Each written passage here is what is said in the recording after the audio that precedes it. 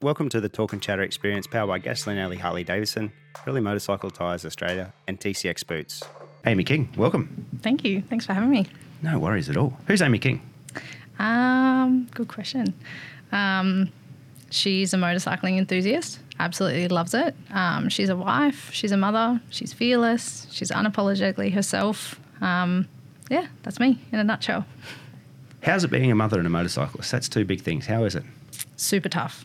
Yeah. I think, kids was always something that I wanted. And I didn't really think too much about the transition from having kids, pre-baby, having the baby, and coming back. I think it really changes your mindset.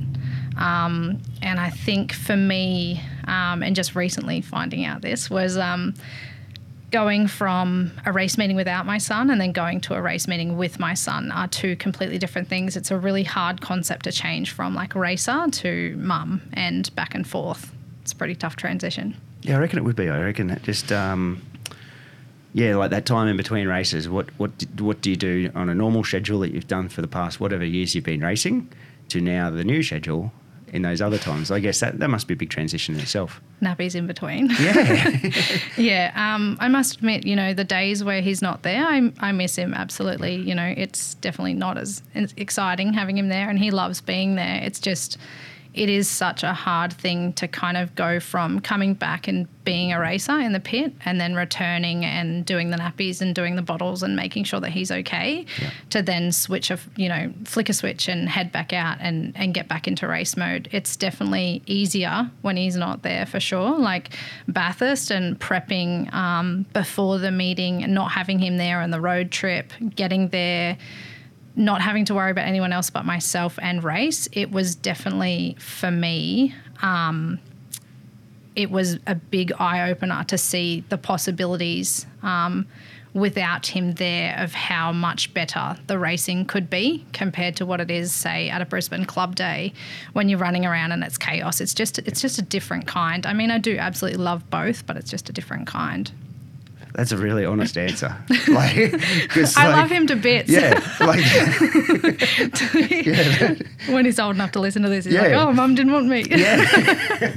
Because that is a real honest answer. And I guess that's what it is, Yeah. And I'm is that the longest? Because you're away for, 5 days at that point? Is that the longest time you've been away to? Yeah, longest. So you got that sort of battle as well, I guess, too. Yeah.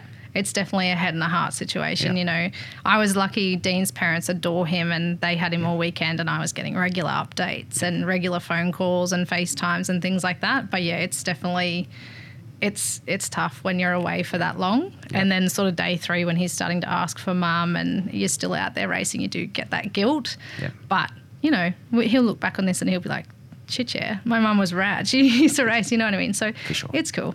It's cool. You're on TV on Saturday. Really? Yeah. Why? On this Saturday or no, already Saturday. been? Yeah. Oh, I didn't see it. Yeah, you're on Blokes World on Saturday, actually, because they were down there filming it, and I was watching just a couple of little clips go through, and you're on the coverage a little bit for that as well. So there you go. Get that, and you can see that in how many years he wants to watch Mum. So tell me where it started for racing. It was a slow burn for me. My brother and my dad used to race and ride growing up, and admittedly, I sort of got on a bike, didn't really love it, didn't really do it. Did gymnastics for about 8 years, competitively. And then it sort of came time where I'd had an injury, not through racing or anything. It was just on a slip and slide at Grafton Ski Lodge. And I'd broke my wrist and did it pretty badly. And I sort of fell out of the stage of competing that I'd wanted to do and that I'd worked towards in gymnastics, and that sort of frustrated me a little bit. So it came time for my brother to step up to seniors, and my dad sort of said to me, "Radio, get your stuff, we're going down to the track and you're going to learn how to ride." So it was a love from there. We had a really good bunch of a few of the girls, same situation, their brothers were stepping up to seniors and they were sort of stepping into the 85s, and we had about 4 of us, and it was a really cool crew, and it just kind of stemmed from there. Just one day at a time, basically. Now, Coffs Harbour, Grafton local, that sort of thing growing up, is that correct the whole time? Coffs Harbour local, yeah. What was it like being a kid growing up in that area? Because everyone at the moment wants to move to Coffs Harbour. It's been such a popular place over the last decade. What was it like growing up as a kid down there? It was cool. Yeah. It was really cool. Just, you had so much riding opportunity close by. For us up here, it's kind of like, your closest track might be an hour away or an hour and a half. Yep. For us down there, especially my husband growing up, the ability for him to just get on a bike and leave his backyard, go a couple of kilometres down the road and be in the best state forest in Australia, that was pretty surreal. So Yep. I didn't so much get into the bush riding, but just having the 2 tracks there and my dad being sort of president of the club and that sort of thing down there gave me an ability to do a lot of riding in comparison to up here, for sure. And was it talent from the start, or was it a lot of hard work? Oh, God, no. No. There was, my dad has this one really good picture of me on an 85 flipping off the grid. Wow. And I don't think my starts have improved much from then. It's a lot of hard work. It was a lot of grit, a lot of accidents, a lot of injuries, most of them on a postie bike, not a 450. But, it definitely wasn't a natural thing. It was progression and sticking at it, I think, for sure. What was one of the big memories of being a kid racing bikes? Biggest memory would be not so much dirt track, which is where we are now, sort of where we've landed. It would more be motocross. My brother used to race the 5-way series, it was called back then, and it was sort of Ballina, Port Macquarie, Grafton, Coffs, Kyogle, Inverell. There was an array of different tracks. It was just camping with the families. It's such a family-orientated sport, and that was what I fell in love with. Yeah. It's pretty cool, hey? That's and those locations, you've got some good people amongst all those different parts of the world too, to camp with and be part of. Yeah. Good tracks. They are good tracks. Did you ever ride, obviously you didn't do Ballina dirt track, but did you ever do Ballina motocross? Did you have a go there or anything? Not Ballina from memory. No, I didn't really do too much motocross. Yep. Those jumps get in the way of good riding, don't they? Yeah. Jumps are not for me. I'm a land to keep me on the ground. I'm not interested in the jumps. My brother, by the time he sort of stepped into seniors, his seniors was pretty short and brief, just with injuries and things like that. So by the time he sort of jumped into seniors and we were starting to do a bit of motocross, it was cut pretty short. And for me, dirt track was just my interest and my comfortable, I guess. I was better at it, so I preferred it. And that was just sort of where it went. Wow.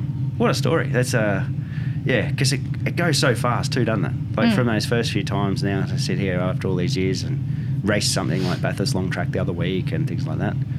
It goes quick, eh? Yeah. To think that I started in, 2009? That's a long time ago. Yeah, it goes really fast. What was the bikes back then? What were you riding? I was on a KTM 85 for quite a brief moment. Yep. I then went to a Honda CRF 250. It was an absolute lemon. I think Dad had that thing in the workshop more than it was ridden. Oh, really? Yep. I then was past the most horrific bike I'd ever ridden in my racing career, and that was Dad's Husky TE 310. It was a road registered bike, and it was just, you could imagine trying to throw that thing around on a dirt track. It was like chaos. Yeah, it would have been crazy. Yeah. So I can still remember the first time I saw Dean at a racetrack, my hubby. He came over and said, "Can I do a few things to your bike? Because this ain't pretty. This isn't going to end well." And he's like, "You're trying to ride the wheels off this thing and it's just going to toss you to the curb." So he made a few adjustments. But yeah, it wasn't long after that I actually purchased his 250 off him and went to Honda, and then, went from there. What did the TE 310 teach you? Don't take that on the track. Do you remember teaching you anything or anything like that? Yeah, it definitely taught me a lot of things. It taught me a lot of throttle control, because obviously it was a lot bigger than any bike that I'd ridden previously. And it just taught me a lot about the importance of bike setup, because the difference that you can make in a few small changes on a bike that was definitely not suited to that kind of track, and then going to a bike that is more suited to that kind of track, seeing the difference was incredible. Yeah. It makes sense. And I obviously took my EXE down to Coffs earlier in the year. So it is the modern TE. You know what I mean? Like it's enduro version of the bikes. And I had Jared's dad Andrew say, mate, we've got to change a few things. And I wasn't riding it faster by any means, but gee, it made it a lot more usable to ride. Rideable. You know, like but going from Coffs and then going up into the mountains riding it like it's said for an enduro, it wouldn't have been any good at that. Not any good, but it wouldn't have been as good doing that afterwards. Really cool, hey? Like everything's purpose built for a reason. You know, it's not just to sell you more bikes. There's actually a reason why there's a FS, FE, you know, in the Husqvarna range or whatever. So it's pretty cool. It is cool. What's the what was the 50? What was wrong with the 50? Or what was wrong with the CRF? Sorry, the CRF. I don't know. It just was a lemon. We just had one bike, and it didn't deter us from Hondas or anything like that. We stuck with Hondas for a very long time before switching to KTM. It was an 08 Honda 250, and it just was a lemon. Just everything about it. We'd rebuild it, get a couple of hours out of it, it'd blow again. You know, I don't know what it was, but it just went all the time. Wow, that's a shame. They were a great shape too. Like, that was a real cool shape, and I know for the 450 version, that was the one that people want still now. Because it's the Carby one. You talk to Mick Booth. Really? He'll tell you his 08. It's the bike. It was the bike, absolutely. The 09, everyone's like, steer away from that one a little bit, but 08 CRF 450 in that era was the bike to have for a long time. That's cool. Definitely. Now, did your dad get his 310 back, or did you have to ride that forever and then, I don't like this, I'm going to sell it, or what happened there? No. Dad gave me the 310 because he hated it. So he went and bought himself an EXC. And I think he kind of realised, like, this is sending her backwards. So he helped me purchase Dino's bike. And then the 310 was on its way. It went to a new owner, and I'm sure they loved it. It just wasn't for me. It didn't suit the purpose. What's the now you're saying about Dean? Dean's your husband, which you've said a fair few times here. You met him back then, right? Yeah. Did you guys, were you friends back then, or did he just come up randomly and say, "Can I help you fix your bike?" What happened then? We met on a night out through a mutual friend. Right. And just met out as you do in Coffs. There wasn't really much to do. You go out town when you're 18. And when I saw him at the track that day that he was asking to change a few things, that was the first time that I'd seen him outside of like that situation. So I didn't realise at the time that he was really into dirt track. I didn't know who he was. So yeah, I just saw him there and he helped out, and then it was kind of just went from there, I guess. That's funny how that works, eh? Yeah. Because I was like, is it the first chance encounter that it's like, I've got to go and help your suspension, or say you already met sort of thing? Where was the place to go in Coffs of a night time? What was Coffs Harbour like of a night time when she turned 18?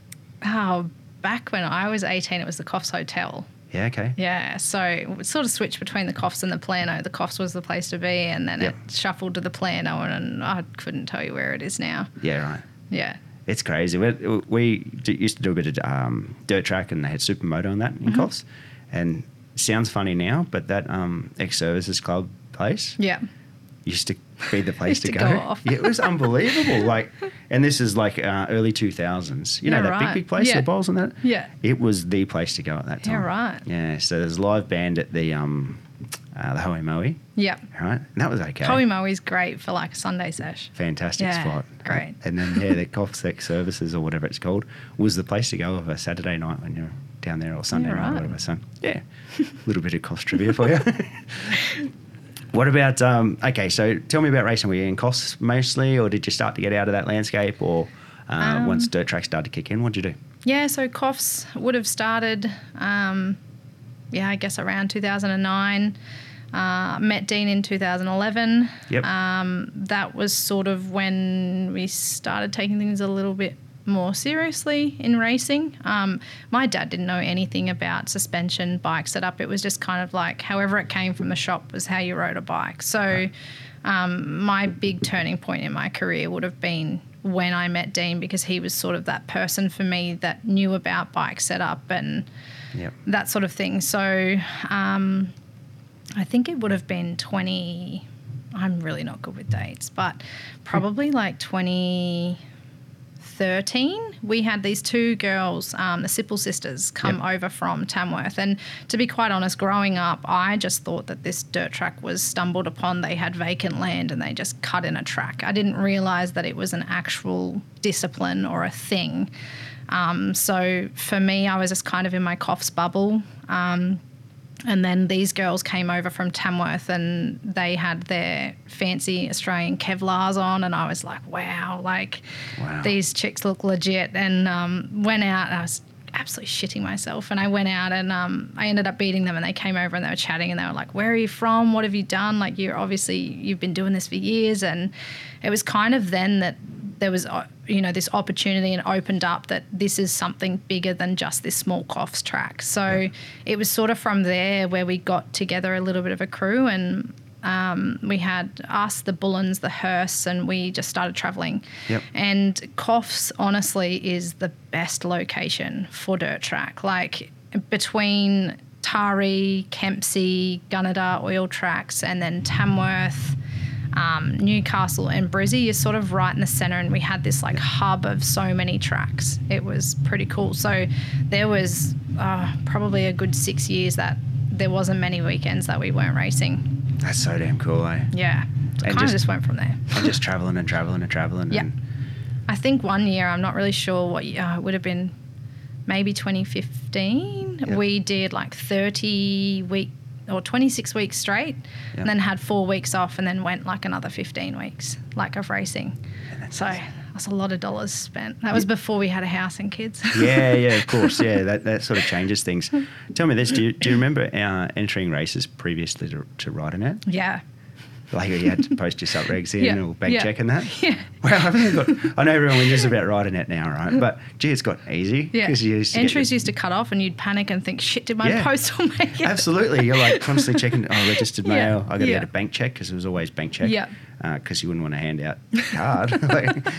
Now everything's just so easy. Yeah. So that's weird, isn't it? Because I was thinking to myself, I'm thinking, if you're racing 30 meetings a year in 2014, you're just at the post office every week. Licking stamps every week. Just send it express. It's one of those, I wonder how many people think of that though, about that type of thing. Probably not many. Nah, because it was such a full-on time. I remember just the sup regs to come out, you'd just read it so detailed. Yeah. Now it's I don't even own a printer. You used to have to print them out, sign them, send them. Yeah. And then it made it a bit easier when the scanning. You could scan them and send them back. And, but I always remember having to go to the post office to get the bank check and that. And I didn't really think too much about that. It's torture.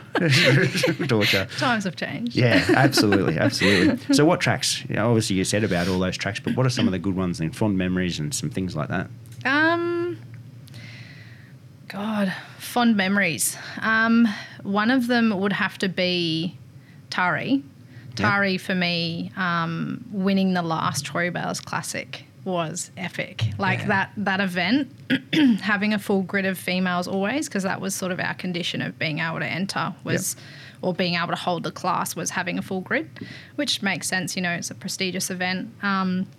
Just the night racing that you could do. Yeah. That for me was cool. And then probably Coffs by far layout-wise is my favourite track, just because it's probably one of the only tracks in Australia that has a traditional right-hander. It's not just sort of like a boop in, boop out kind of situation. It's like a full-blown right-hander, which you probably don't really see often. So that would be the best layout. And then atmosphere, I'd probably say Brizzy. The atmosphere at Brizzy and the number of riders and that sort of thing when we first came up to Brizzy was pretty cool. I think to look at it and to add on to that, as a club, Brizzy. Yeah. It's just such a good group of, big group of members. Yeah. And if you look at it as a full club, the facilities, the people, it's a good atmosphere. Yeah. You sit up there and watch a race. It's a fantastic place to be. Yeah. 2019, Bayless Classic, that was the last one, wasn't it? Yeah, 2019 or 2017. Is it 17? Maybe. I think it might have been 17. 17 was it? Yeah. I think. I don't know. Again, yeah, I can't quite remember. I know it's a long time ago now. Tell me about that event. Tell me about Toy Bayless Classic. what happens? You enter? Enter. You speak to Troy to enter? Like, who was organising, like you said to me, about the full grid of girls to get it? Because I know, like, say, a Bathurst event or something, Yeah. you're all talking to each other to try and Yeah. make sure it's a full grid. Was it like that at that time, do you know? Starting out, I never knew about oil. I didn't, the Bayless Classic was the first event that I tried oil, and I tried it on my good friend Georgia Murray's Kawasaki. Oh, yeah, yeah. First and last time I'll ride a Kawasaki. Oh, jeez. It wasn't my thing. Sorry, I got to interrupt. No, you're right. Huon, if you're listening.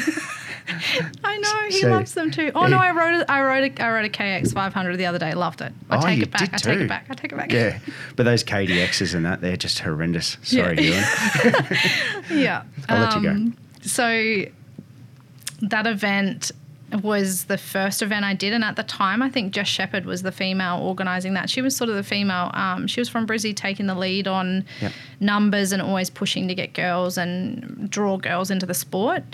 She fell out of the sport, not really sure when, but when that sort of happened and that transition, I was the one sort of 15, 16, 17 organising the girls' grid for the Bayless, which is not an easy task, trying to coordinate 12 women and bikes and borrow and beg and steal. Like, it's tough, but we got there every year. Every year we were on that grid, so that's the main thing. What a not what a show, but somewhat what a show that was for dirt track. Eh? Yeah, It was fantastic. it was huge. Yeah. Just the crowds that they would draw and like the interest and passion and Yep. like there wasn't many events like that where, you could turn up and have that sort of presence and like the pits, it was euphoric, like running around and you're pitted beside the likes of, Christopher Mullen and Kirkness and Richards, and like there was some really insane names there. Yeah. Like, and you were just like everyone else. I think that was one of the secret recipes to the event, was that it was, there was, Vermilion, then you had all the Americans that came across as well. But it was like just everyone was just there to go racing bikes. And, the most passionate is Troy. Yeah. Like, the one that wants to win it as well, that's Troy. And he, just built this really good foundation with his crew and put on a mad event. That team put on hard to beat that event. Like, even like you look at your, MotoGPs and some of the other, good events we have in Australia, like the feel of that one and the crowd and everything. Tell you what, it's pretty hard to pass. Yeah, Yeah. definitely. And so when you first rode on oil, was that the first year of the Bayless Classic? Yeah, that was the first time I rode on oil. I don't know. It probably So you wasn't went the first year of Bayless. Never ridden on oil? No, never. Okay, that's a weird feeling. What was it like? It was opening, like an eye-opener, going from being really competitive in dirt track and then jumping on oil and just having absolutely no idea what to do. Yep. I think I finished like 10th out of 12. Like it was bad. Yeah. So I'm guessing 17s at that time as well. Yeah, 17. Yeah, that's the only thing that I really loved was the 17. Like really? the height of the bike, it felt like I could wrangle it a bit more. Yep. That was the cool thing about it. Yep. And for me now, after like riding oil and getting experience, I actually kind of preference it over dirt, to be Really? honest. Yep. Yeah, Oh, that's weird. just love not getting roosted. It's good for your bikes too. Yeah. Like you're not getting sandblasted Yeah. every time, Yeah. So, yeah. And that roost, like, it's brutal. That roost, especially in the boys 450s, like draws blood. Really? Yeah, we went to Bathurst one year and I'd like split open my face, the end of my nose. Like, it is brutal. At the speed of Bathurst, right? What, like, the roost must be crazy when you're behind someone, hey? Mm-hmm. Like, more than obviously you get it, final corner at North Brizzy or something like that, you get a fair bit. Yeah. But someone like Bathurst, where you're going for a long time down a straight behind, it must be pretty brutal, yeah? Yeah, it's like a wall, honestly. Like, if you, like Bathurst just recently, if you got in someone's roost, Yep. it was honestly like you could physically feel the bike slow down. Like, that's how strong Really? the roost is. Yeah, like you want to get out of it really quickly because it's not fun. So there's no idea of wanting to slipstream. I just want to get out of this damn thing. Yep. Yeah. And it is like you almost like cross into the roost line and you're like, like get out of that real quick, like try to cross through it to make sure that you're not sitting behind it. Oh, that's brutal. Yeah, because it was fast, eh? Like genuinely fast. We'll get to Bathurst and long track. So deco, like decomposed granite or gravel, whatever you're going to call it, that was the primary thing growing up though from sort of thing. Yep. Yep. And what was the best one of those tracks? Was it Coffs because of that right hand? It was? Yeah. I don't mean to be biased. I mean, it is my home track. But yeah, absolutely. It's best open layout. Yep. Open layout, yeah. Do you know Dean Webster? Do you know the name? No. He was up here. We went to roll racing the other night. He's a friend of mine I grew up with. So Dean, Jess Shepherd and I all grew up in Ballina. Oh, there you go. So you would know Jess Shepherd all the same. well. We went to school together, the three of us, right? Yeah, right. And he took his kids down on Sunday to the RPA day at Coffs, and we're talking about it. And he didn't really realise it was a junior much. And I'd only ridden that track in January. And we're talking about how hard that right-hand corner is, that you just said how good it is, because it's just...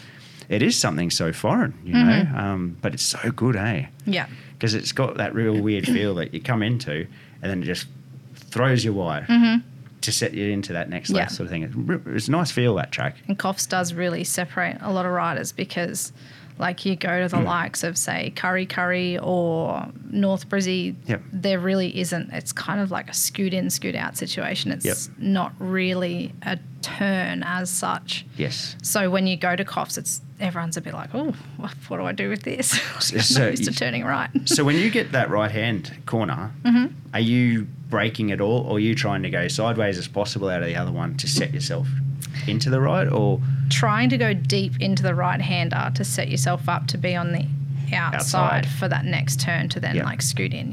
It's weird because it gives you that feel that it wants to push you out the wrong spot for that next turn, hey? Yeah, and if you don't head in deep enough into that right turn and you like sort of scoot along the inside of the track, then you're sitting on the wrong side for the entry of the next corner. That's right.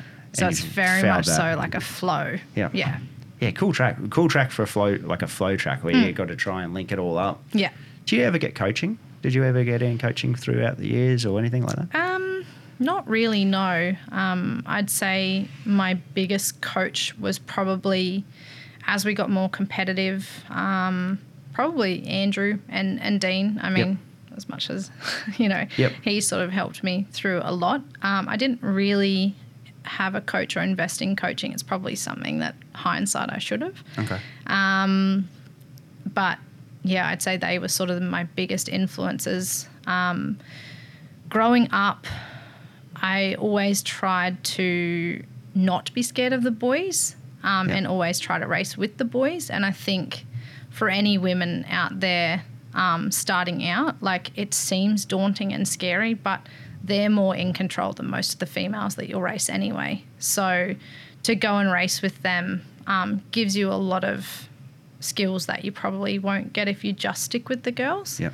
I feel like the girls can sort of get to a point and then they become stagnant, whereas the boys are forever evolving and getting faster and faster. So for me, when I first started out, we used to race.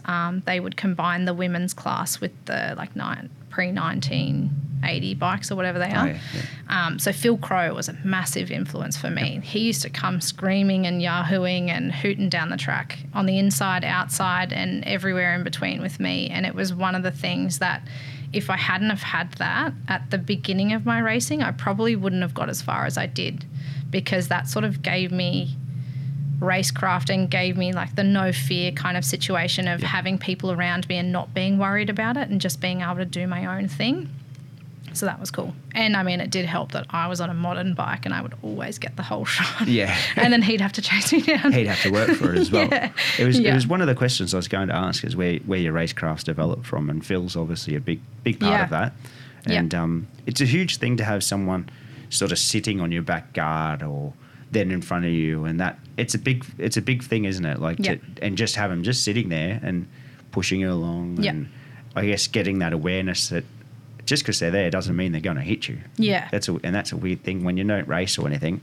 You go for say an enduro ride and someone's sitting on your back guard, you're like, what are they doing? Like it's like you're driving your car at that point, you know. So so Phil, big influence. Yeah, massive. Big at the Coffs Club, hey? Yeah. He's been involved in it for so long, sort of in and out. But a long time. Yeah. And what about you know, the setup and that all come from Dean pretty much? Yeah, mostly. Dean and yourself just working, chipping away at it? Yeah. Do you feel you've got a good setup now? Yeah. So previously it was kind of invest in the engine. Now in these last sort of few years, it's been let's invest in setup, let's invest in suspension. We've finally, after so many years, lowered my bike 50 mil. Yep. Motor Lab got us sorted out with some suspension, and it's been phenomenal. Like I can't believe the difference that it's made with the bike, and just confidence for me being a shorter rider. Yep. Having that ability to get my steel shoe down and do that sort of thing, like that's been massive. I wish we invested in suspension sooner. So you'd never had it shorter the whole time? Never had it lowered. Yep. It's made that much of a difference? Yeah. Yep. Wow. That's, who would have thought? Like, I know suspension is everything, but, you know, 50 mil, that's a long drop too, you know. Yeah. So. And that's just tried and testing, and we lowered it. I think we lowered it about 30 mil to start off with, and then we were like, let's go that little bit further and just see, because obviously they are built and designed the way that they are. Yep. With, you know, everything in mind. So once you lower and you're changing things, it does change the dynamic of the bike. So there is a fine line between going too far or not, but the 50 mil seems to work for us. Because you look at any of the Euro flat track bikes or anything, they're all low.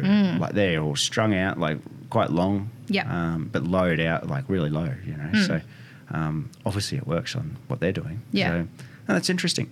Now, we'll go back to the Bayless Classic a little bit more. You did there was 3 years of that? Yep. So the first year you get 10th. Yep. Did you do much oil in between? Did you ride George's the first year was the George's? Yeah, the first year I did on George's, Okay. Went and bought a set of rims. I'm pretty sure we sourced a set of secondhand rims that night for my Honda. Oh, no. Really? So it was like, all right, we're going deep. Yep. Like this is cool. Yep. Yeah.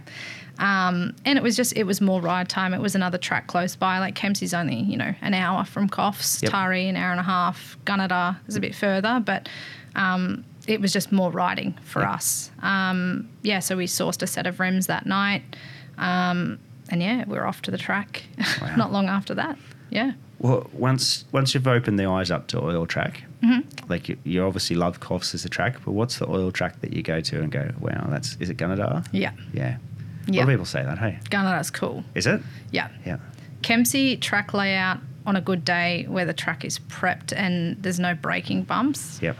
Absolutely any day I'd take Kempsey. But Gunnedah just seems to be the track that is more smooth.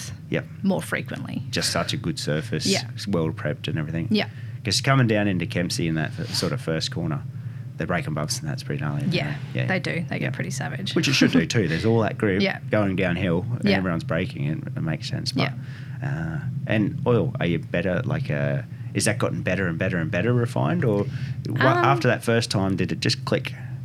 No. Oil I always found tough because I'm not a great gator.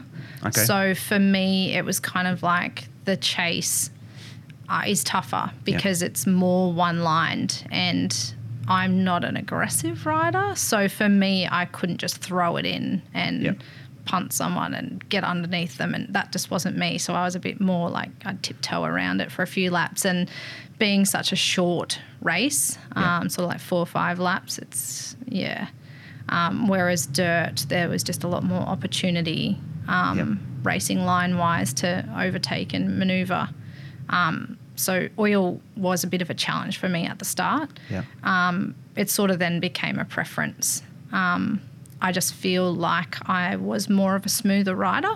Yep. So the oil track suited me a little bit more than the dirt. Yeah.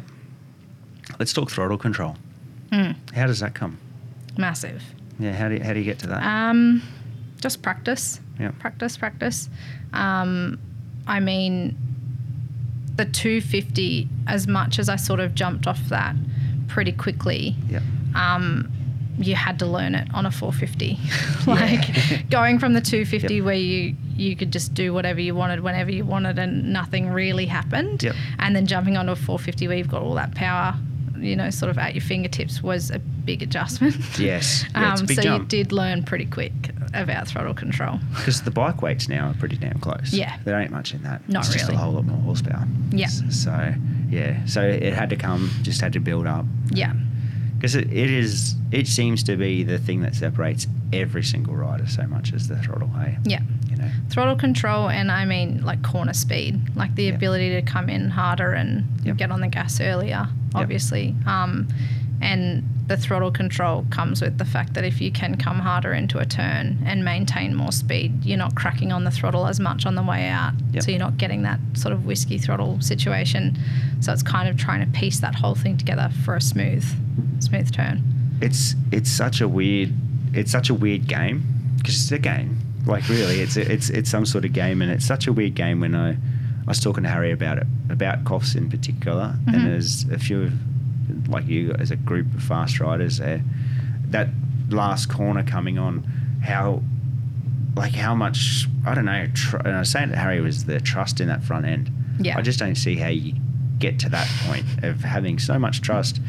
On oil, I get it, because there's grip traditionally through the way, but you're just like, I don't know, in a car you call it understeering. Yeah. Because you're going across the track, but you're still in control. Yeah. And then the throttle's getting picked up and you're driving out. But being able to be it watch it on track and be behind it, I'm like, I just don't see how that works. Yeah. Like, I get it, but it's unbelievable. Yeah. Trust. I mean, that's where the steel shoe comes in handy. Like, really? Yeah. So that steel shoe, I mean, essentially it becomes a third wheel. So when you're tipping it in and the front's giving way, that steel shoe is like, that's what you're relying on there. So that steel shoe's, like, that shoe is helping you so much. Yeah, helping you keep that front end up. Like, helping you from tucking that front end for sure. Was that a game changer when you went to that? It wasn't until we lowered the bike, because to be honest, I had a steel shoe just for looks for a while. I don't think it really touched the ground much, no. Damn, yeah. So you honestly were, like, had trouble touching and everything. Yeah. Yeah. I still use blocks with 50 mil lowered and a whole shot button. Wow. Yeah. Yeah. Like, I can just tiptoe, but it's like slightly off balance. And if I take off slightly off balance, you know what happens when you get out of the gate, you're going to instantly go to whatever side you're leaning on. Yep. So for us, it's just safer to have the 2 blocks there. But yeah, 2 blocks, button in, and I'm still, So quite short, quite vertically challenged. You would have had some fantastic, like, crazy rides when you were younger, like going through, trying to piece this all together, like all these foundation blocks. I'm guessing you've gone left, you've gone right. I reckon there's been some crazy times coming out of the gate. Yeah. Yeah. There's a lot of photos out there. Wow. Where I've looked at and gone, what on earth? Even now, still to this day. What don't you like about your riding now?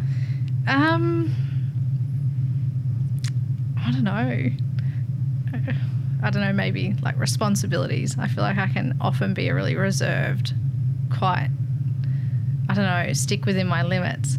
Sometimes I wish I didn't have that, but, you know, comes with age. Yeah. Responsibilities come with age. The truth. Yeah. I just, like, the one thing that I'd love to refine would definitely be my starts. I feel like when you're riding a 4-lap race, that start is a solid 60-70% of the ride. You know, if you can get that whole shot, damn, it makes it a lot easier. Oh yes, yeah. We'll skip ahead and we'll come back, but we'll talk about starts. We'll go to Bathurst, okay? And we're at Bathurst.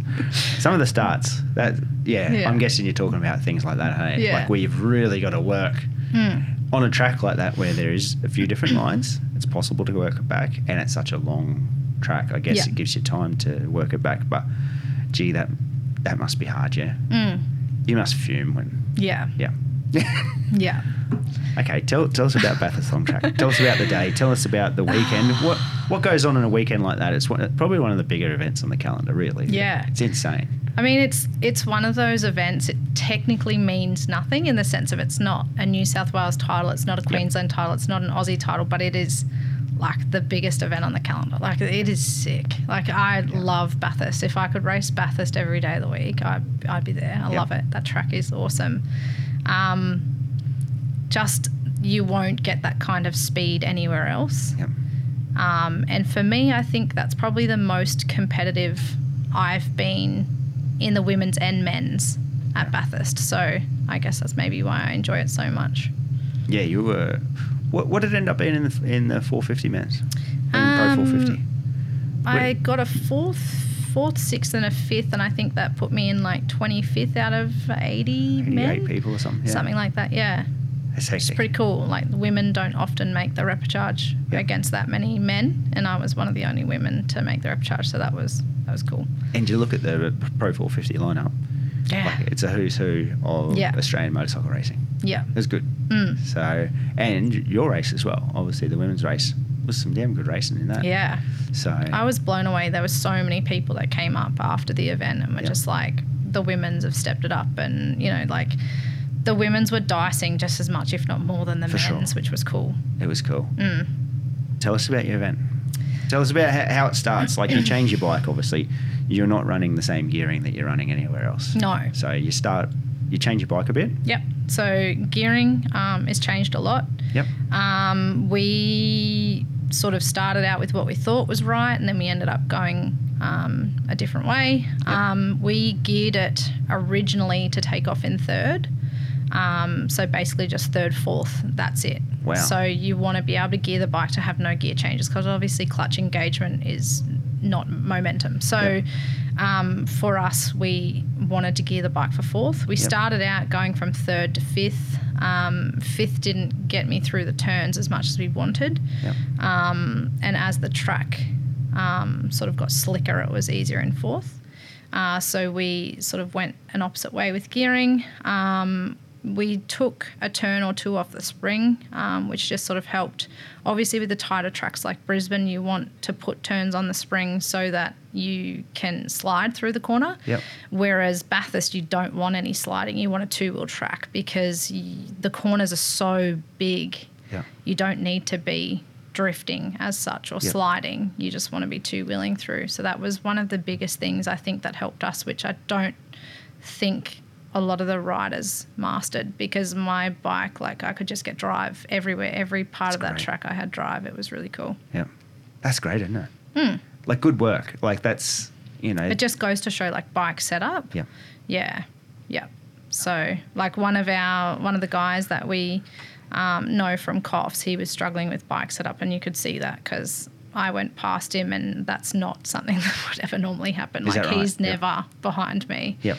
And I went past him, and Dean sort of did a few things on his bike, and it changed it. But, yeah, it just goes to show, like, if you don't have the bike set up, you can't have the pace. It's not going to be there. Yeah. So you get there on Friday. Mm-hmm. You see the track. Yeah, okay, this is going to be pretty fast, everything like that. You get to ride Friday, hey? Yep. So we did practice. I think we did about 3 sessions of practice on the Friday. Bike feel good straight away? No.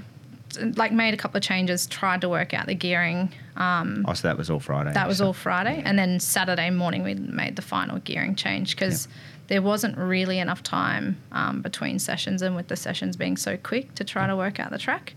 And then again, like, our first session, the track was drenched. Second session, the track was almost dry. So trying to work out, like, is that gearing just not working at the moment because it's wet? Like, is it going to work in the dry? Yeah. Yep.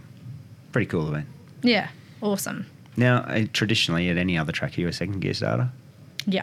So this goes to third, just riding the clutch out, or like, because you'd have it geared pretty high. Yeah, just riding the clutch out. But third didn't work for me. Like, we sort of realised, gave it a go first race, gave it a go second race, persevered third race. By the fourth race, I just sort of said to my partner, like, what have I got to lose? Like, at this point, I can't get much worse. Like, I was getting out of the gate mid-pack at best. Right. And then playing the catch-up and having to make some pretty ballsy moves in the first turn to make sure that I came out sort of top 3, because if you're not at top 3 in that first turn, it makes for a pretty hard time to catch the lead. Yep. So that fourth race, we dropped back to second gear starts, and that was one of my better starts. But again, it still wasn't great.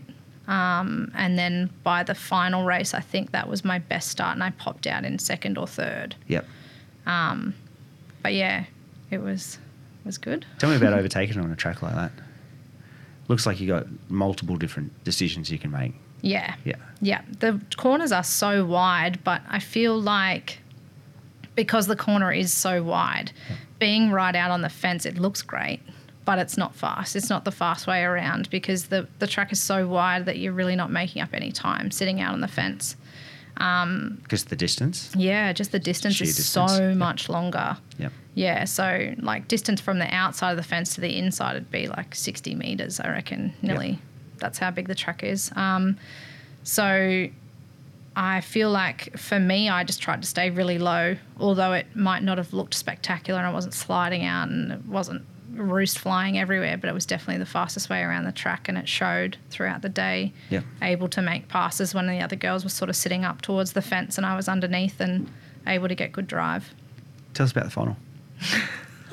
I knew you were coming up to this. Well, I've got to. It's the final. You don't start at the final. Sorry. So throughout the day I had sort of mixed results. Yep. First, seconds, thirds. And it sort of came down to the final race. I don't normally, my mum is usually the score counter lady. She sits there and she's got all the points written down and she knows Yep. who's got to get what position overall. And I just kind of get on a ride because the more I think about that, the worse it gets for me. Okay, yep.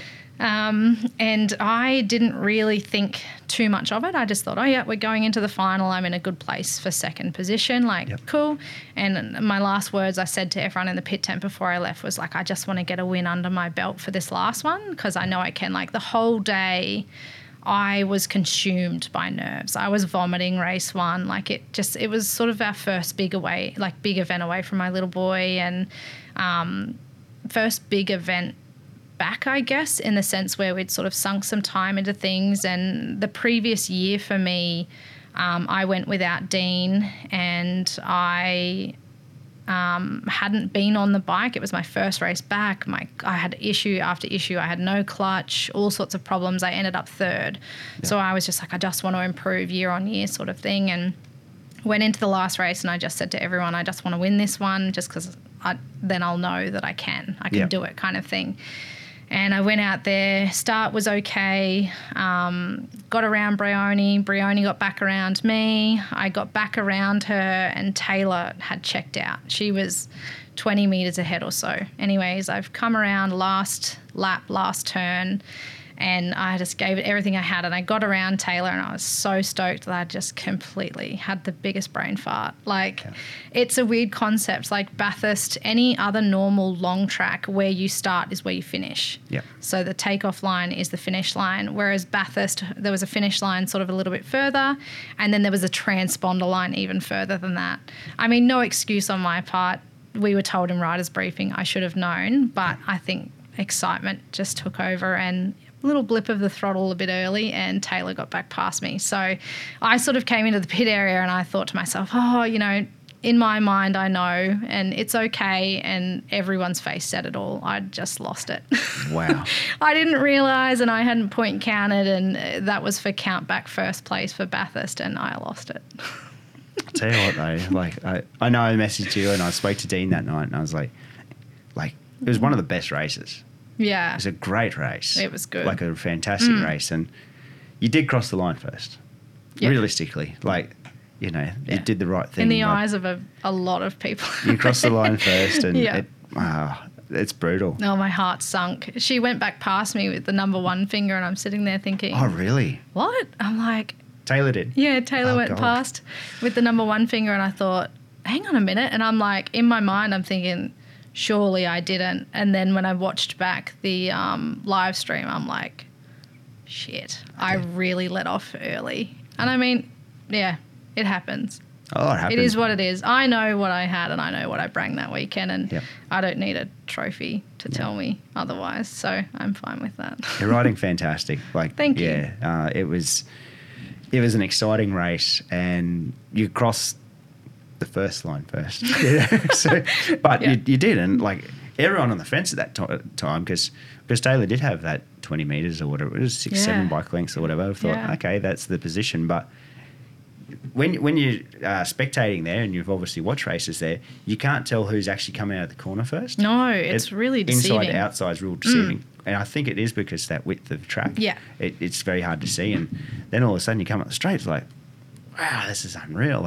And then I didn't even know, right? And then Dean came out later that night and he's like, oh, that happened. Oh, no, that's brutal. It can be a Yeah. brutal sport in the nicest possible way. Yeah. You know, like that's, it's a tough sport sometimes. Yeah. Yeah. Keeps you humble. You going back next year? Yeah, I mean, I'd like to say yes, but we just need to see what Yeah. happens with this knee and Yeah. everything like that. Just need to start getting things better. So since then, obviously, and you're riding really, really well. Like you're riding different bikes. You rode that KX500. You've had an incident, and this was like a nothing, hey? Yeah, like to me, it was a simple high side, and it was a silly mistake. I got too far out on the fence in a bit of the bull dust and tucked the front in practice of all things. Just Club day. Yep, just club day, just moseying around. It was a decent high side. I got up, I felt winded more than anything. I had a sore hip, sore knee, sore ankle, but, you know, it's just one of those things you assess yourself and you're like, oh, I'm fine. Yeah. I got back on the bike, remounted and raced the rest of the day. I sort of sat out on some of the boys' races, missed the first girls' race just because we needed to straighten the bike out. Yep. Raced the rest of the day, went home. I knew that something wasn't 100%, but I didn't, like, I still to this day, if I didn't have that medical, you know, list of injuries in front of me, I would sort of say, you're kidding. Yep.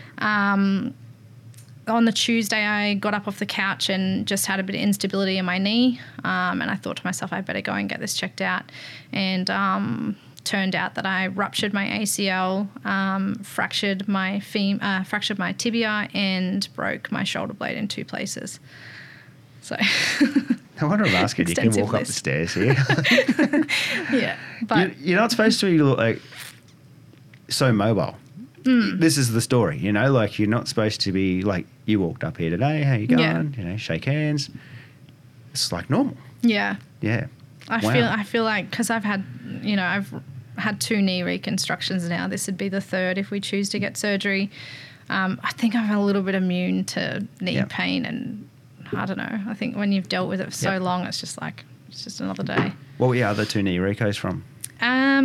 Posty GP, unfortunately, has had its fair share of injuries for me. The first year we did it, I broke my tib and fib, and I had a rod put in my tib. I dislocated my shoulder and broke my shoulder blade as well. So I was in a wheelchair for about 16 weeks. That was just before we moved up to the Gold Coast. So funny story, applying for jobs, and I'm like, how on earth am I going to get a job? I'm in a wheelchair. Yeah. And it just so happened that this job at LSKD popped up, and I'm like, wow, they're a motorbike brand. Like, surely if anyone's going to understand me rocking up on crutches or in a wheelchair, it's them. Yep. And Jason, the founder, as soon as he found out what had happened to me, he had a good old giggle, and I got the job. So that was good. So that was the start of that relationship with working at LSKD? Yeah. So That's pretty cool. Moved up here, and it wasn't in a good way, and they took me on. He knew the risk. He knew what that meant moving forward, and he's sort of helped out with my racing and, understood all the injuries and accidents. But, so that was first Posty GP. And Can I stop you there? Yeah. Who'd you team up with the first year? First year, we were the first women's team. I teamed up with Eilish Ross, who you might know from road racing. Yep. She's from down south. So we teamed up and we were the first all-female team. We just missed out on the finals. I think you had to finish top 10. We finished 11th. And it was in the consolation race that I had injured myself. So it was a guy that I'd already gotten past twice, a lapper. Don't know whether he spotted the pink helmet and decided to give it a try, but he tried to duck back underneath me and just completely speared me off the bike. And, that was the tib and fib and the shoulder blade gone. So, that was a long road to recovery. So we spent about 8 months off the bike, got the rod out, went back, first race back. We raced the 2015 New South Wales titles, and I won it. That was huge for me because it was not even in the realm of possibility for me. I didn't think after having that much time off that I could come back and be competitive. So that was really cool. Where was that at? That was at Tamworth. Yeah, cool. Yep. Oakburn Park. Yep. What a great reward after. Well, it's like it is a reward for sitting around for 16 weeks or 20 weeks by that point and torture. Yeah. Sitting there watching everyone else race to come back and do that must be like, okay, I can do this again. I'm ready. Yeah. 8 months of recovery. I think it might have even sort of made me a bit keener, I guess. Time off. Yep. Yeah, it was really cool because to me, I turned up with no intentions or, you know, I just didn't think it was achievable, a podium, and to come and get the win was cool. Yeah, it's unreal. Second year, posted GP. Yeah, so I don't like being defeated. I decided I'd go back and do it again. Awesome. Get back on the horse. Yeah. Get back on the horse, and the second year ended almost like the first. Came off and, did my ACL. So didn't leave in the ambulance, luckily. It was just kind of like we knew something had happened. We'd get off and go and get it checked out when we got back up here. But, did my ACL. So that was my first ACL surgery. And then pretty much 12 months to the date. So that was a bigger kind of rehab. We spent 12 months off the bike. I did one event in between, which was a Gemma Wilson ride day. And that was so cool. Yeah. Yep. Up at Conondale? No, just at QMP. QMP one. Yeah, cool. So that was my first ride back. Just a bit of fun and had a girls' weekend. And then it was only like 2 weeks after that, which would have been exactly 12 months to the date of my surgery, I jumped on an electric skateboard and hit a drain on the road and came off and ruptured it again. Oh, are you serious? Yeah. So ruptured it again. I didn't even cry. I literally got up off the skateboard and just sat on the curb, and my partner came back and he said, "Are you okay?" And I said, "I've done my knee." And he goes, "You haven't?" And I said, "No, I've done my knee." And he goes, "Are you serious?" And I got back on the skateboard, rode back to the house, sat on the couch, and I just burst into tears because I knew what I was in for. I knew the 12 months recovery. Yeah. I knew I was back off the bike, you know, all this time that I'd spent rehabbing it and waiting and doing everything right. Amy. Yeah. That's on brutal. an electric skateboard. Yeah.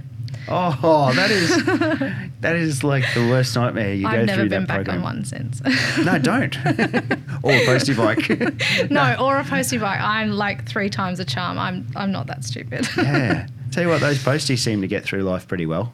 Yeah. It's just as soon as you try and race the things, it gets a bit difficult. They're just not designed to do what you're doing. And it seems weird because like I've been on a 450 for so long now, and like realistically, this is the biggest injury that I've had on a 450, my recent crash. So to do it on a postie at like a quarter of the speed, it just seems so strange.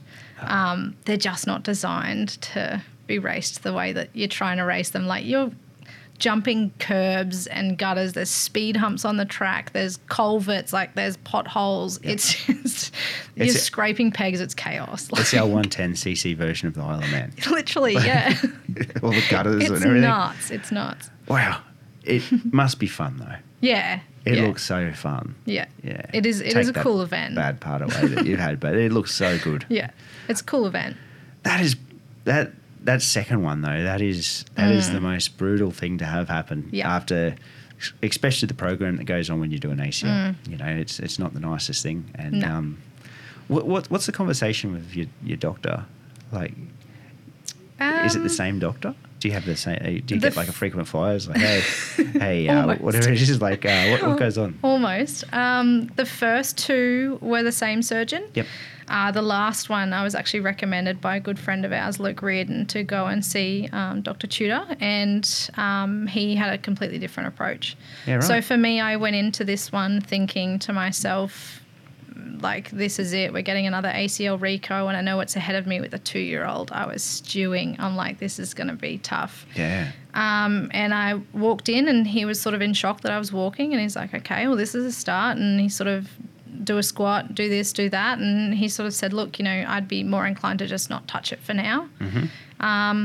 It's not something that may have, like it may have to be reconstructed later on down the track if I do continue to get instability. But for now, it was kind of just like, let's take the approach of rehab and strength and see where we can go from here. So for me, that was kind of like a get out of jail free card to keep doing what we do and, not have to do the full 12 months of rehab straight up.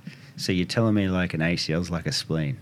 Yeah. It's in the body just as a spare. Not needed. No.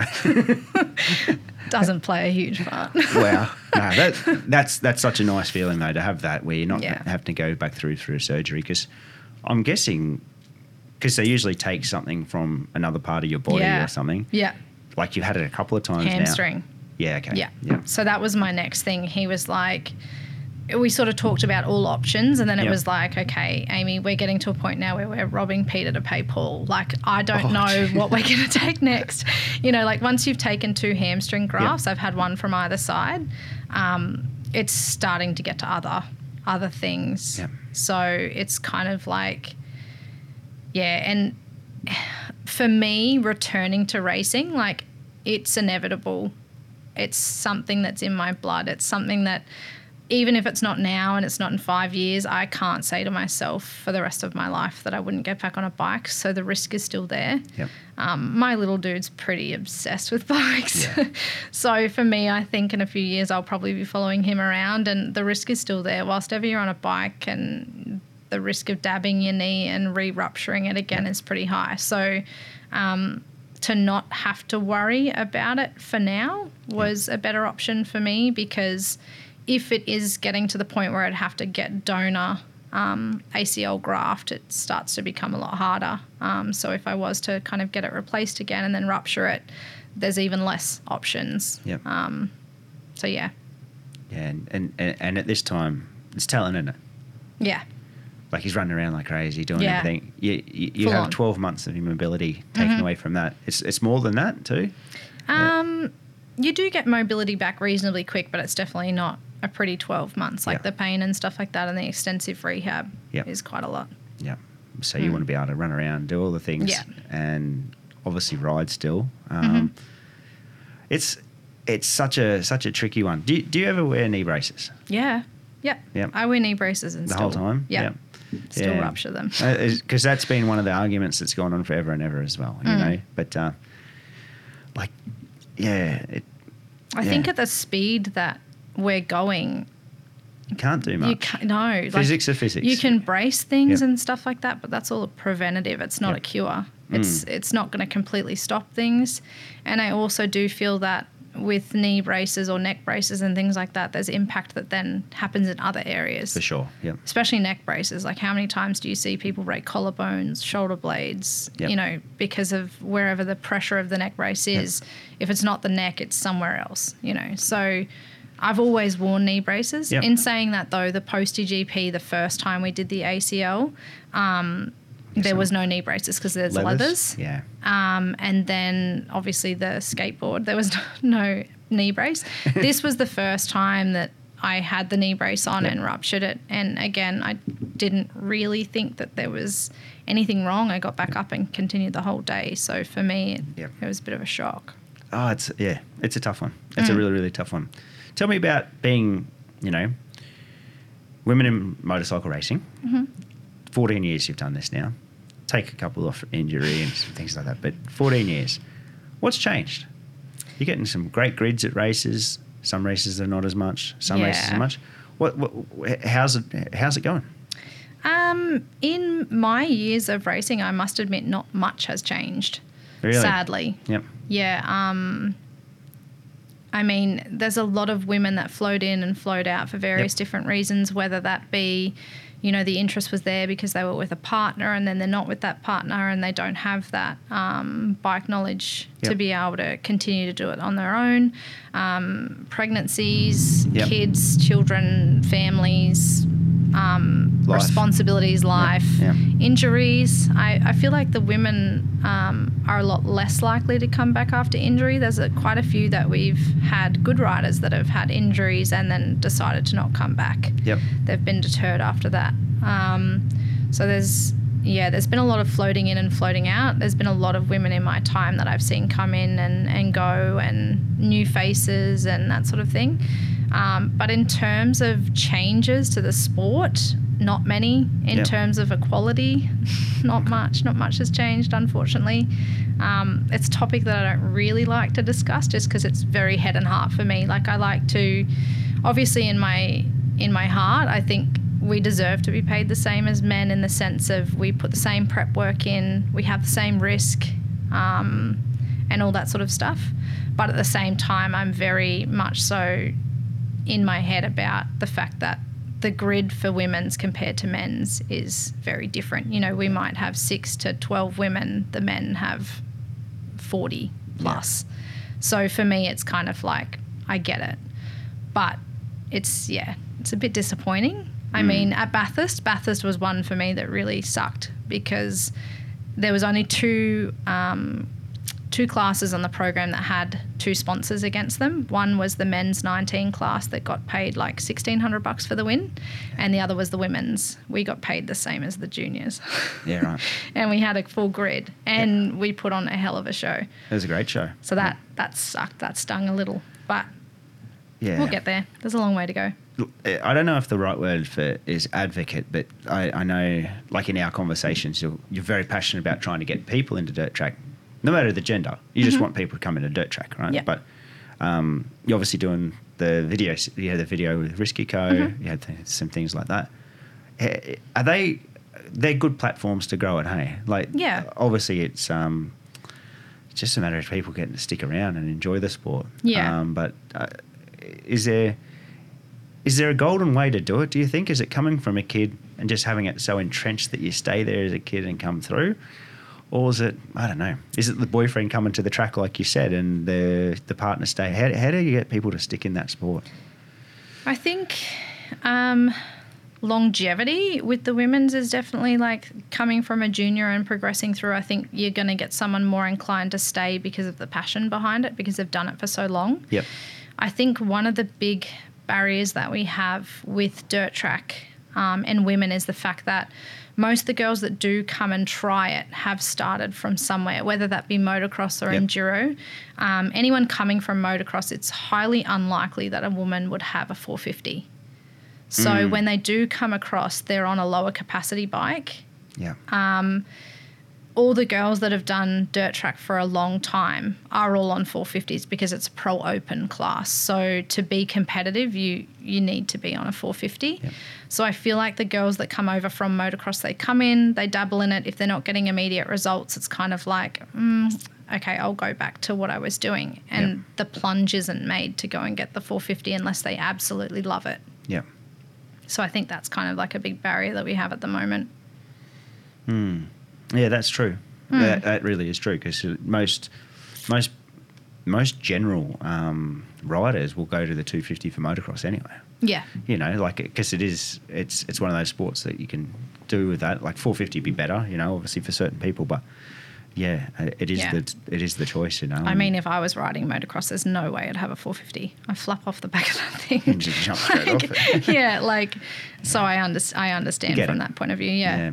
And then, you know, to go to the 450, there's a lot of fear involved with the 450. Yeah. You know, it's like, oh, is it too big? Is it too... Yeah. It's time. And it is a lot. Like, I must admit, when we started for the first 2 seasons that we were racing competitively and doing titles, I had a 250. Yep. And I loved my 250. It taught me a lot. Yep. But I had to make the plunge, because if you can't beat them, join them. Like, I didn't have the pace they did. Imagine heading to a track like Bathurst on a 250 against a 450. You'd destroy it. Yeah. It would be pointless. It'd be slow, yeah. So I had to make that plunge. And the only reason I did that was just sheer passion. Like, that's what I wanted to do. I wanted to race dirt track. I didn't have any interest in motocross. So for me, it was a no-brainer. Yep. That's the bike I want. That's what I'm going to get. Yeah. So having Emma, Shelby, April coming out and doing that, was that good fun? That was cool. It was really cool. And it was awesome for me because it's been such a long time since being able to completely introduce someone to dirt track that hasn't necessarily had a background in it, to watch them fall in love with it. Yep. That was cool. Yeah. Like, it brought me back to grassroots of like why I fell in love with it. That fun just sort of brought me back down a peg, I guess, from racer to just having fun with girls. That was cool. I think that's what dirt track gives. It gives that. It's just so fun, and I bang on about it all the time. I think it's one of the best sports I think it's probably the best motorcycle sport that there is. You know, it's so easy to get into. For one thing, you're not parking here and riding away from your vehicle into the bush for 5 hours. Yeah, your car, everything's there. Medical assistance is there if you know what I mean. It's just such an easy pathway to get into. Yeah. There's no jumps getting in the way of good corners or good straight, you know. But they seem to really enjoy it. Yeah. And just the ease of just going there. Like, Yeah. Club like North Brizzy, it's very simple. April was blown away. Like, she was saying to me, "Oh, I don't have the right bike for it." And I'm like, "What do you mean? You have a KTM 250. Like, what do you Fine. what do you mean?" Yep. And she's like, "No, I don't have the right bike." I'm like, "That's all you need. I'll get you a rim, which you don't have to have. You can still get a 19-inch For sure. trials tire." Yep. But I sourced them an 18-inch rim and just used my secondhand tires that we had laying around. And yeah, she was blown away. She was like, "Oh, for some reason, I just thought that you had to have a different bike or a specific bike." I think that's, I don't know whether, maybe there is a lot of women out there that don't realise that the setup that they have is more than enough to just come and try it. Yep. Yeah, and I think too, I mean, even for April and Shelby, like for them it was like, "Oh, I can't race, like that's scary." And I'm like, it's no different to what you're doing on a practice day. You're still riding around with the same girls. It's still the same bunch. It's, you know, so there's that barrier of like riding and racing too, I think, that a lot of women get a bit scared of. Yep. But yeah, I don't know. It's all the same to me. I've been doing it for so long. I think that's and that's my exact opinion as well. And I think it is because I've known that since a kid. I think it's the same people. The only thing different is you all start off your clutch at a gate at the same time. But usually, like at a practice day or whatever, it's you're still using the clutch. You're still getting out of the gate. Yeah. It's just that barrier. It's a real barrier, and I don't know if it's education. Like, you know, we have RPA days where we can educate now. We have all these things. It's like there's like this little thing they need to, because it's not just women as well. Like, I've had mates over the years that have come from motocross, and they're like, "Oh, I don't have a bike for it." I'm like, "I'll get you a tyre." Like, you can get a 19-inch tyre. Like, off the shelf. You don't have to do anything. It's so easy. You know. I don't have the bike for it, and it's education. I think it comes down to that, and just wanting to listen as well and be educated. But great job sourcing all that wheels and stuff. Oh, thank you. It was a killer. It was so good. It was such a fun day. Yeah. It was good. It was cool. Now, and it was good for like the YouTube and that sort of thing to get that exposure. That was cool. Yeah, for sure. And they do such a good job with it. And I think, like, I know on Emma's behalf, because I talked to Emma a bit, like, genuinely enjoyed it. Yeah. Like, genuinely. She's hooked. Fast. She's hook, line and sinker. And fast. She's signing up for the titles. Really? Yeah. Wow. I come home from that day and I said to Crystal and Ferg here, I said, Emma, because Emma rides the Harleys for Gasoline Alley in Harley Australia. At Dust Hustle and that, I'm like, she was great. Yeah. Like, really good too. Like, I hope Emma continues to race. So. She'll give me a hurry up soon. When can you race? Like, what's the go? Yeah, I don't really know. How long's a piece of string? I don't really know. It's a good answer. I mean, the surgeon has sort of advised that, I mean, he knows the reality of it. He deals with enough riders to know that if he says 6 months, we're going to get on in 3. Yeah, okay. Yeah. So for him, he was kind of like, see when you're comfortable. Yep. He sort of said around the 3 to 6 month mark, he'd be happy. Yep. However, I guess it's what I'm able-bodied to do and how much effort I put into the rehab now side of things. So working with physio sort of 2 to 3 times a week at the moment. We'll back that off slowly, and swimming and cycling. Yep. And once we can get some strength back in the knee, that's, I guess, when we'll make the plunge and jump back on. Yep. Now, earlier in the year, we were talking about Aussie Flat Track Nationals, which you got a wee bit of involvement in. You want to do that? Yeah. You want to try and... That's still... pending everything? Yeah. That would be pending everything. A goal? Yeah. Yeah, cool. That would be awesome. Yeah. I'd love to get some girls on the grid and do something there. I'm really excited for it this year. Obviously, we got 6 rounds over 3 weekends. It's going to be exciting. Yeah. I feel like it's a good thing for the sport. It's the way that we need to start moving. Yeah. Like, it's affordability at this point in time. A rear tyre costing about $320 to $350 retail is stinging everyone's wallets. So I feel like controlled tyres, getting onto something like that, and I feel like it's the way forward for the sport. How many did you go through at Bathurst? Bathurst being a long track, you only use one edge at a time. So we kind of alternated.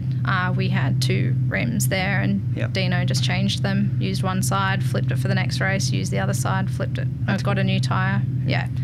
Obviously, for a big open meeting, you would do that. For a club day, you would just run the same tyre. But even then, a club day, you could literally fry a tyre in one club day. $320. $320. Yep. And this is the argument with the 19s. You'll get through a couple of weekends. You could get through a good chunk of the race season, yeah, for sure. Especially us women, like, you know.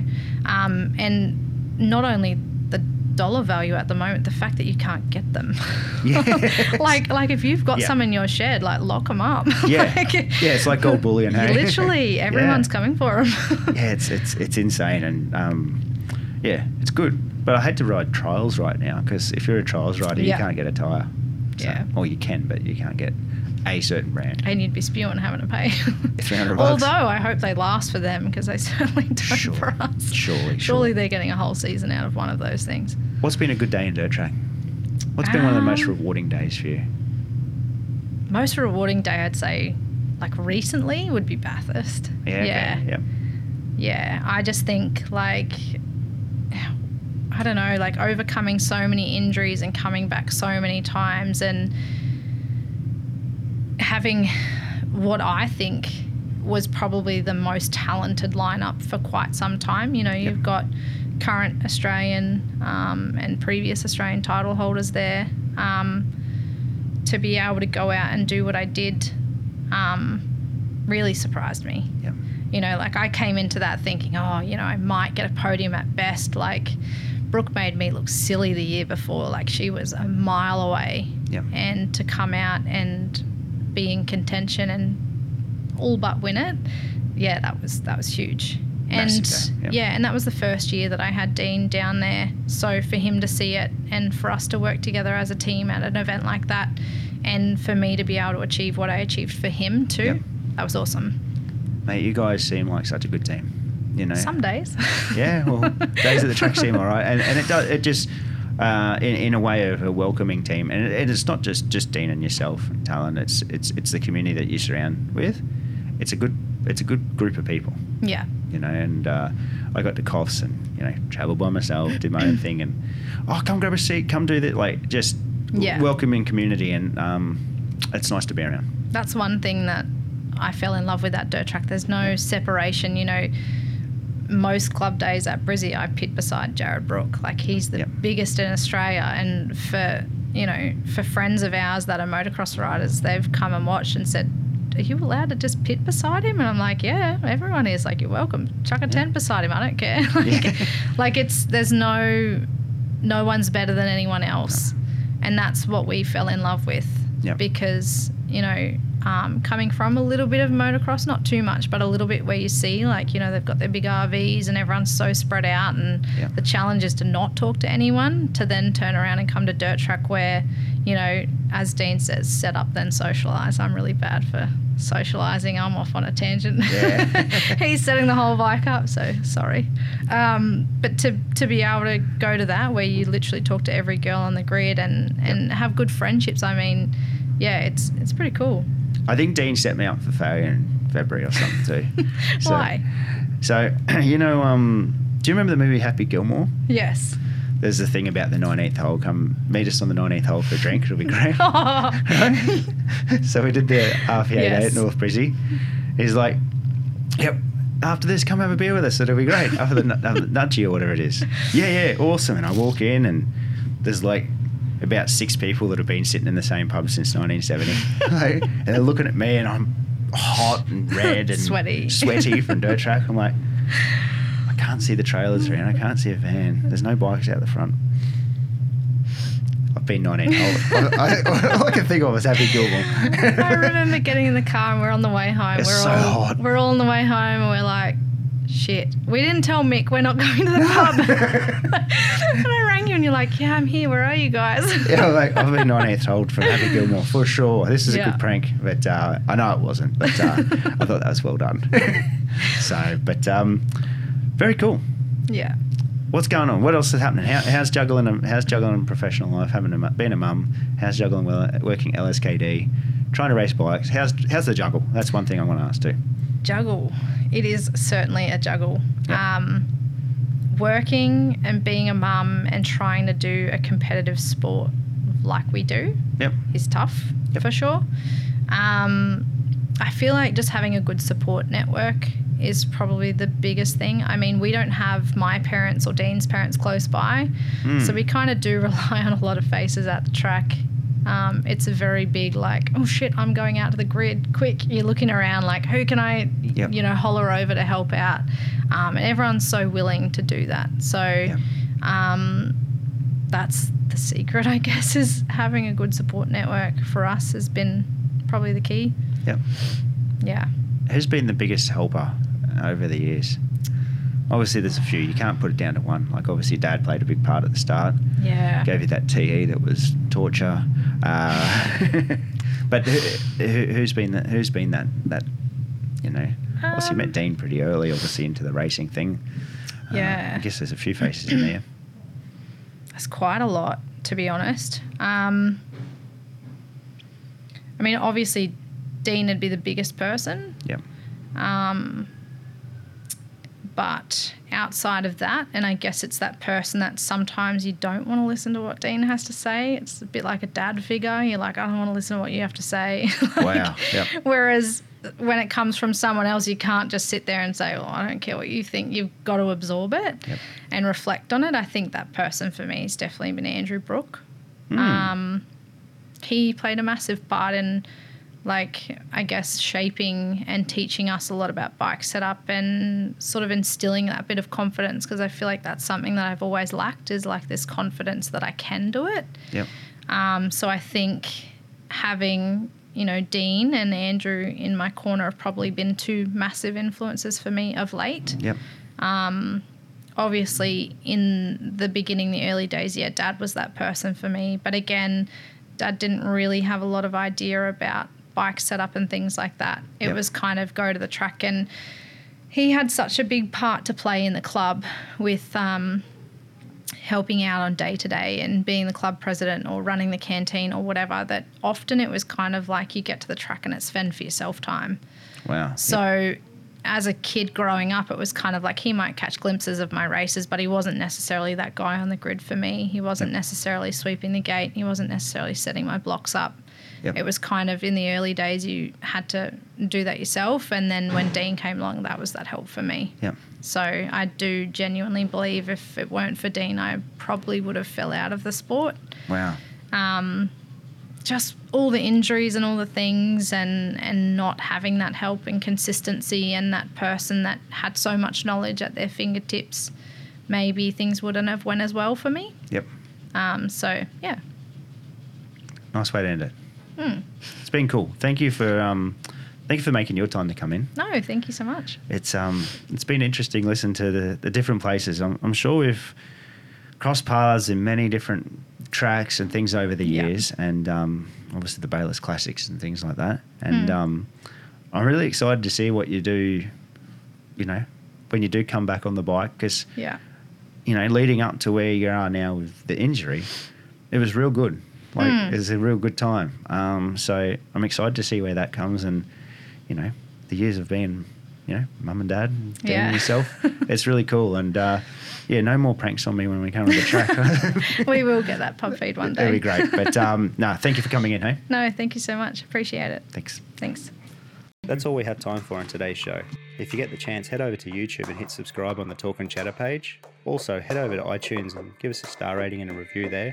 It all helps to get the podcast out there. A big thank you goes to everyone that's been doing this already, and we'll be back with another show soon.